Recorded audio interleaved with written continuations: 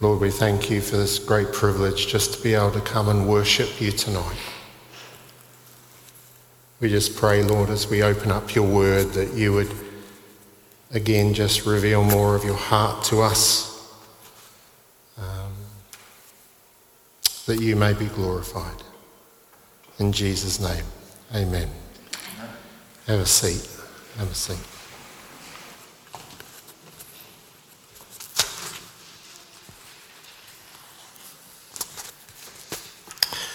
I wonder, I can't see any of you, but I'll ask the question anyway. I wonder whether you're a glass half full or half empty person. You don't have to tell us, because to be honest, we probably know. No, just kidding. I am, believe it or not, a glass half full person. I'm the type of person that tries to see the best in everyone. And tonight we're going to look at Martha. Now, if you were here, how many of you were here last Sunday morning? Right, I spoke about Martha Sunday morning, so I'm just going to give the same. No, I'm not really. When I look at Martha and Mary and the situation that happened there, it's easy to kind of look at the headlines and think, do you know what, Martha, she was so consumed with everything in her life that, you know, Jesus had to say to her, look, just sort yourself out, girl. And Mary fell at the feet of Jesus and worshipped him, and there's an element where we would all just love to do that, and we should do that. But I just want to try and dig Martha out of a hole in the minds of lots of people. So I just thought tonight we would look at 3 simple lessons. Is that Church of England speak? 3 lessons? Say, Lord, forgive me. And the thing about these lessons, when I prepare to speak, for better or worse, I kind of I try and write my notes that make sense to me. And something you have to learn about me is I'm fairly simple. Okay, I'm fairly yes. This group or this section already know. So I like to have simple truths to grab hold of. But you know what? Sometimes for us to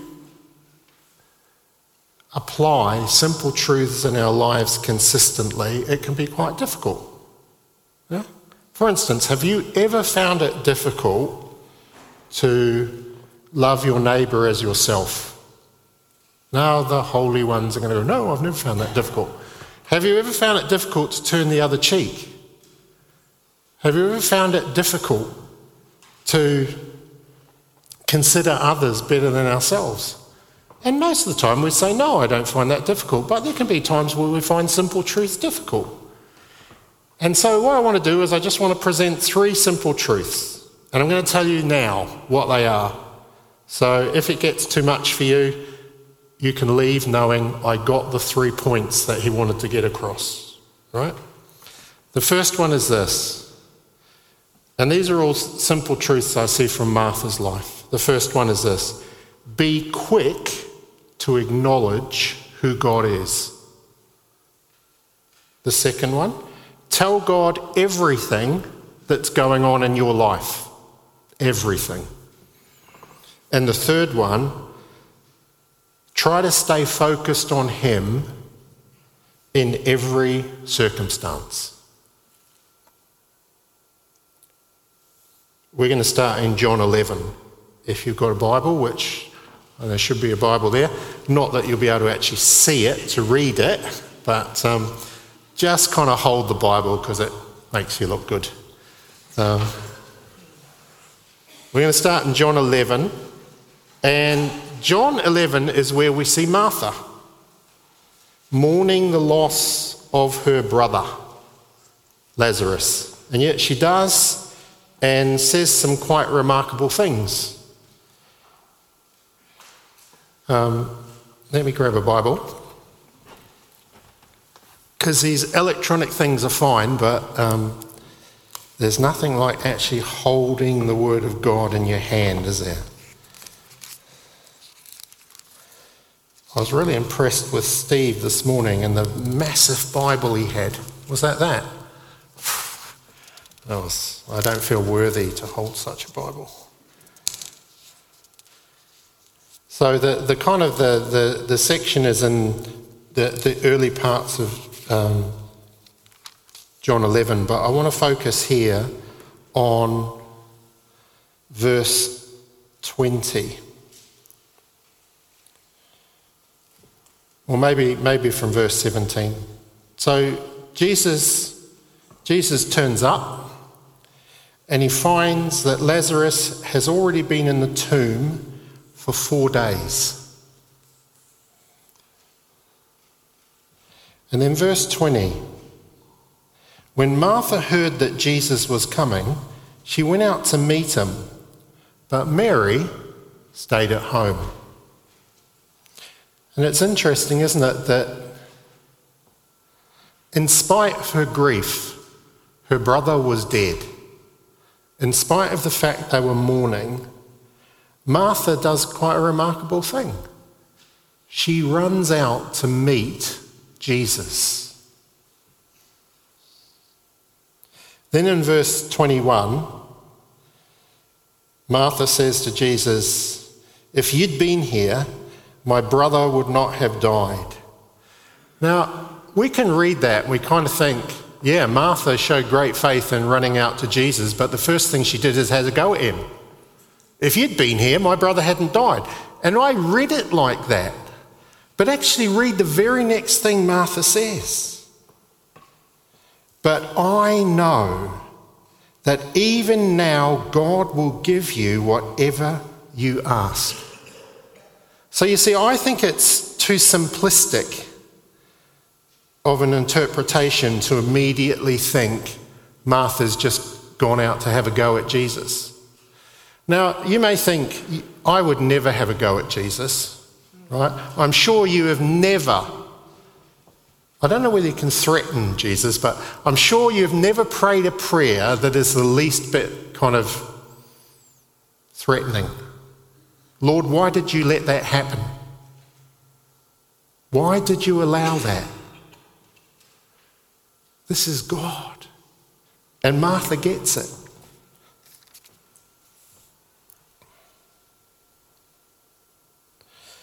Now, we jump down to verse 23 and 24. Jesus said to her, "Your brother will rise again." So Martha, because she understood, right, she had her theology pretty good, she says, "I know he will rise again in the resurrection at the last day." So again, there was a real statement of faith there. And Jesus says, "I am the resurrection and the life. The one who believes in me will live, even though they die. And whoever lives by believing in me will never die." Do you believe this? We talked about this morning, actually. What I find so encouraging is that Martha really understood end times prophecy.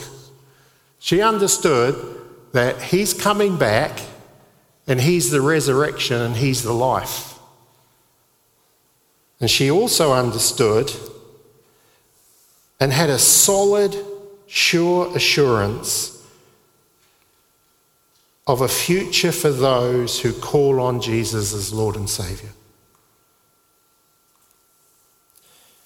Verse 25 and 26, Jesus said to her, "I'm the resurrection and the life." So he asked this classic, do you remember when he asked the disciples, he said, "Who do you say I am?" Yeah? It's that classic kind of Jesus question, who do you say I am? Who am I? And she comes back and she says, "This is who you are. I know who you are. I'm putting my faith in you." If you like, verse 27 is Martha's statement of faith. That's her testimony. "I believe that you are the Messiah, the Son of God, who has come into the world." This Martha, to me, is amazing. Right? This Martha is the one who gets it. This Martha is the one who is quick to acknowledge who God is. And that's the first principle. Sometimes, in the midst of our grief, the thing we need to do quickest is to acknowledge God and to say, Lord, I see no way out of this. All I see is something that is about loss, but you are God, and I will acknowledge you irrespective of what I see and what I'm surrounded with. You are sovereign over every and all situations, however difficult we may interpret the circumstances that we are in. So the second truth, and the second truth is the Martha that we see in Luke 10. This is the Martha that tells God everything.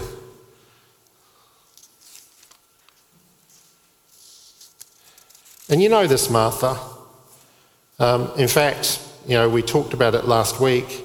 This is the Martha who says, God, can't you see I've got so much to do, and my sister, not that any of us would ever squabble with siblings or have any issue with them, but can't you see I'm so busy, and what's she doing? And Jesus uses this kind of, this is the same Martha who came out and said, you're the Son of God, you're the resurrection, you're the life, you're the one. Jesus, can't you see? There's an element, I don't know whether it's just me, but there's an element that Martha here reminds me a little bit of David in the Psalms. One of the things I love about the Psalms is that David gives God an honest appraisal of his situation. But then he acknowledges who God is. And this Martha gives God this honest appraisal.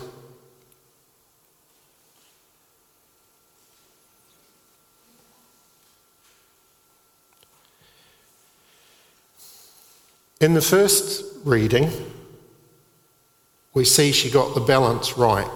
I think she got the balance right. Because she had that thing where she said, God, this is everything that's going on with me, but you've got this. Yeah, and I have this principle about whatever is going on in my life, I trust that God has got it in control. That's that Martha. This one, not so much.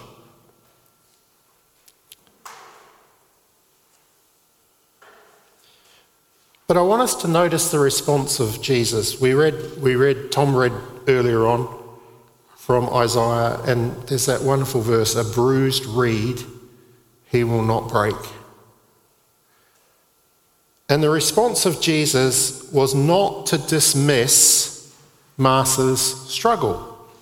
It was, what he tried to do is he tried to put it in perspective.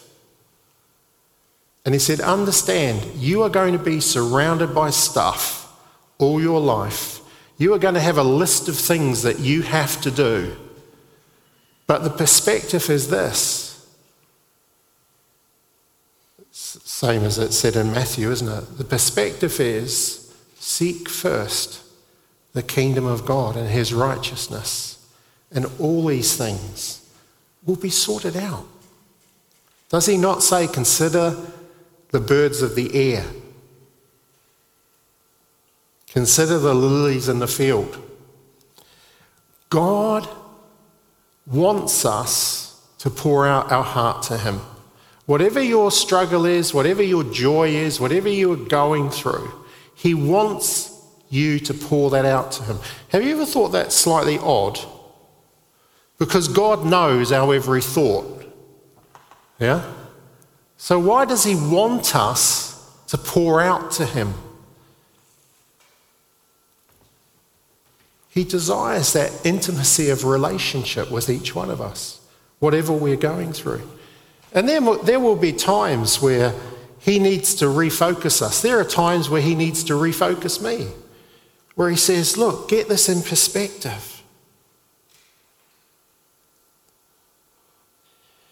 To me, this is kind of Jesus saying, Martha, your struggle is real, but I am with you always.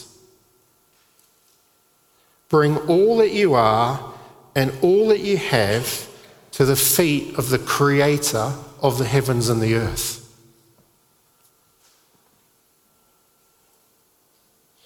So often in the Word of God we see those that are feeling overwhelmed. We see them told to trust in him because he is able.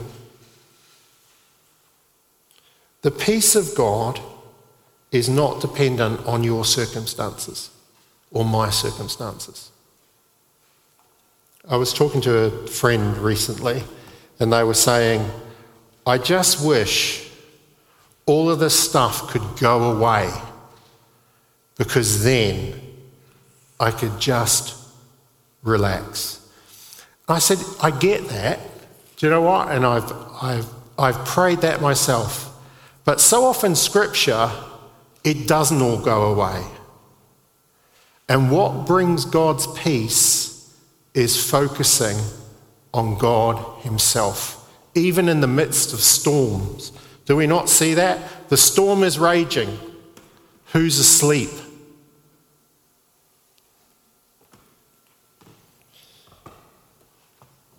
There's a truth there, isn't there? I love James, the half-brother of Jesus. And it's this idea, you know, James, where it says, consider it pure joy. Not just joy, not remotely positive news, but pure joy. I don't know what pure joy is, but he says, consider it pure joy when you don't have any more problems in your life. Does he say that? He says, consider it pure joy when you face trials and temptations of many kinds. Who among us sits there going, woohoo, another thing in my life's fallen apart?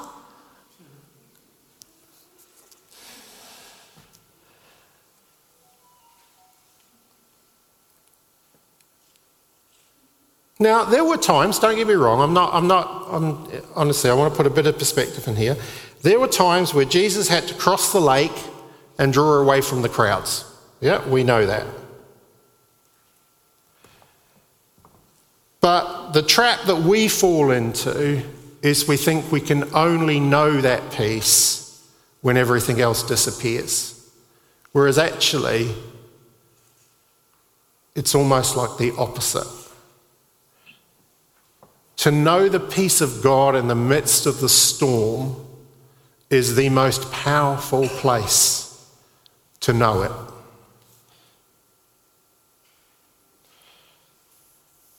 The truth is that mere mortals, like ourselves, can find it incredibly difficult to know these things, to know God's peace.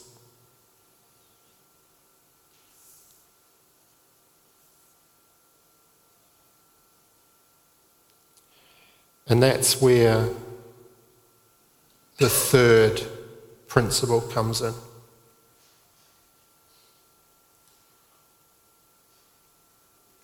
That Martha teaches us. That the most important thing is that we stay focused on our Saviour, irrespective and in every circumstance.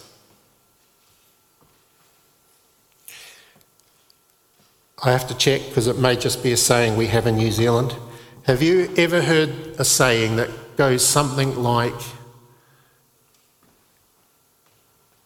you're so... See, I've got to read it myself. someone is so heavenly minded that they're of no earthly good. Have you ever heard that? Yeah? Is that how it goes? Or is it the other way around? It's that way, right? Someone is so heavenly minded, they're of no earthly good. And I kind of think we've got to be careful that in our focusing on Jesus, we don't neglect the task that is unfinished. Because the reality is that if you are saved by him, right, if you meet the Romans 10 criteria, that if you confess with your mouth and believe in your heart, right, and you are born again, why are you still here? You should be asking yourself, why am I still here? If I've done everything that I need to do for my name to be written in the Lamb's Book of Life, why am I still here? Because surely everything from then is like side dishes, not the main feast. So there's a reason why we're still here, and that's to carry on with the task that he's given us, individually but as a church as well. So do you know what? I want us to be heavenly minded. I want us to be focused on the call and the work that he has for us, the church. I would love us, we were talking to some friends the other day and we were talking about how we would love to see churches over this country, over this world, full of people who are worshipping in spirit and in truth, who with the proclamation of the gospel, the evidences of God were seen all over the world, that people were set free, that the broken were bound up, if you know what I mean, not, bound. To bind up the broken is a better way to say it. To proclaim the day of the Lord's favour.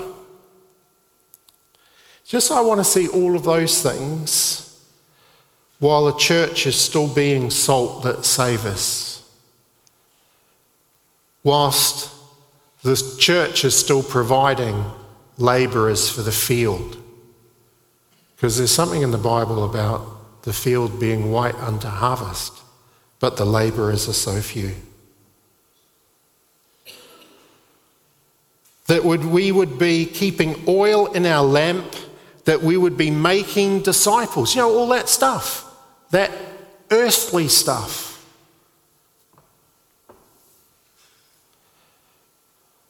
This is Martha, to me, of the third principle about keeping her focus on God. Sometimes she gets it right. Sometimes she misses. I don't know about you, but I want to confess to you tonight, sometimes I get it right, and sometimes I miss the mark. Sometimes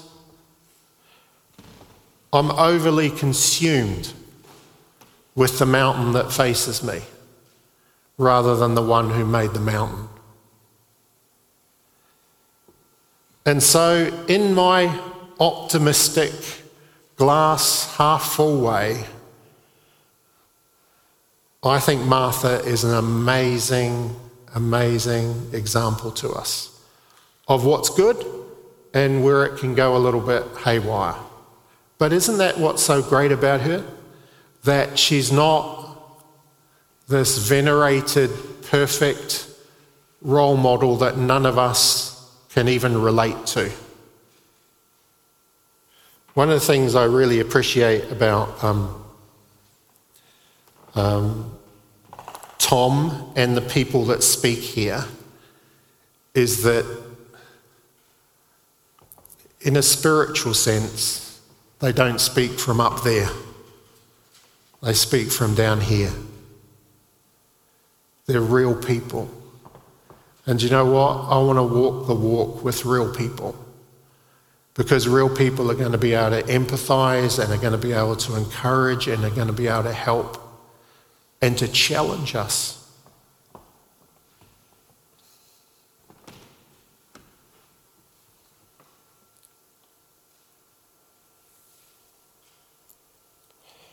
Jesus seems to be saying to Martha, and I think he's saying it to the church, it's not that these other things don't need to be done. It's that in doing them, you're not distracted by them. Perhaps he's saying the same to us today. Yeah, there's lots to be done. There's lots to be sorted out. But in all of it, don't forget to seek him. In fact, seek him first. Stay focused on him and look to him in his return. Shall we pray?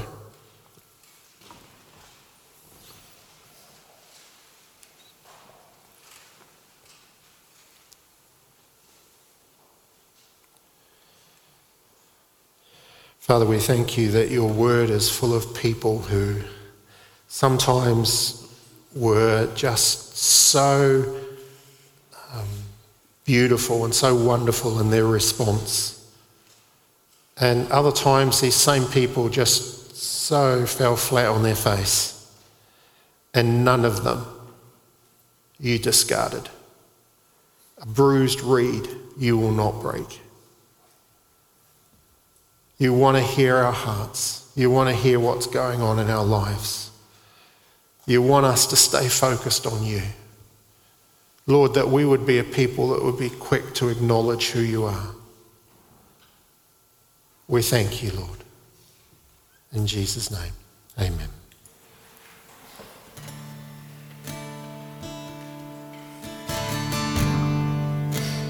Amen. Let's stand together.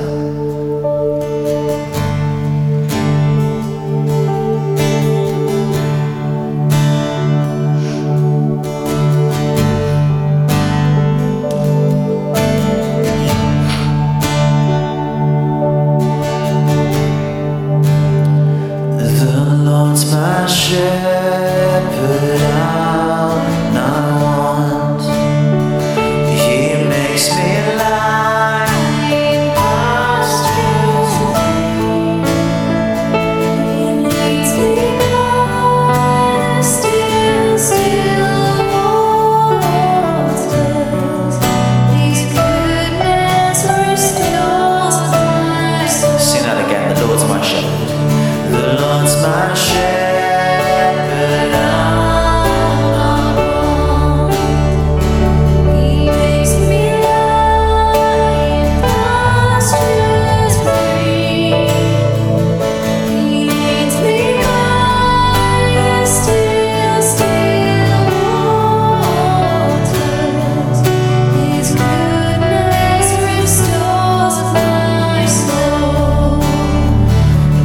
I will try.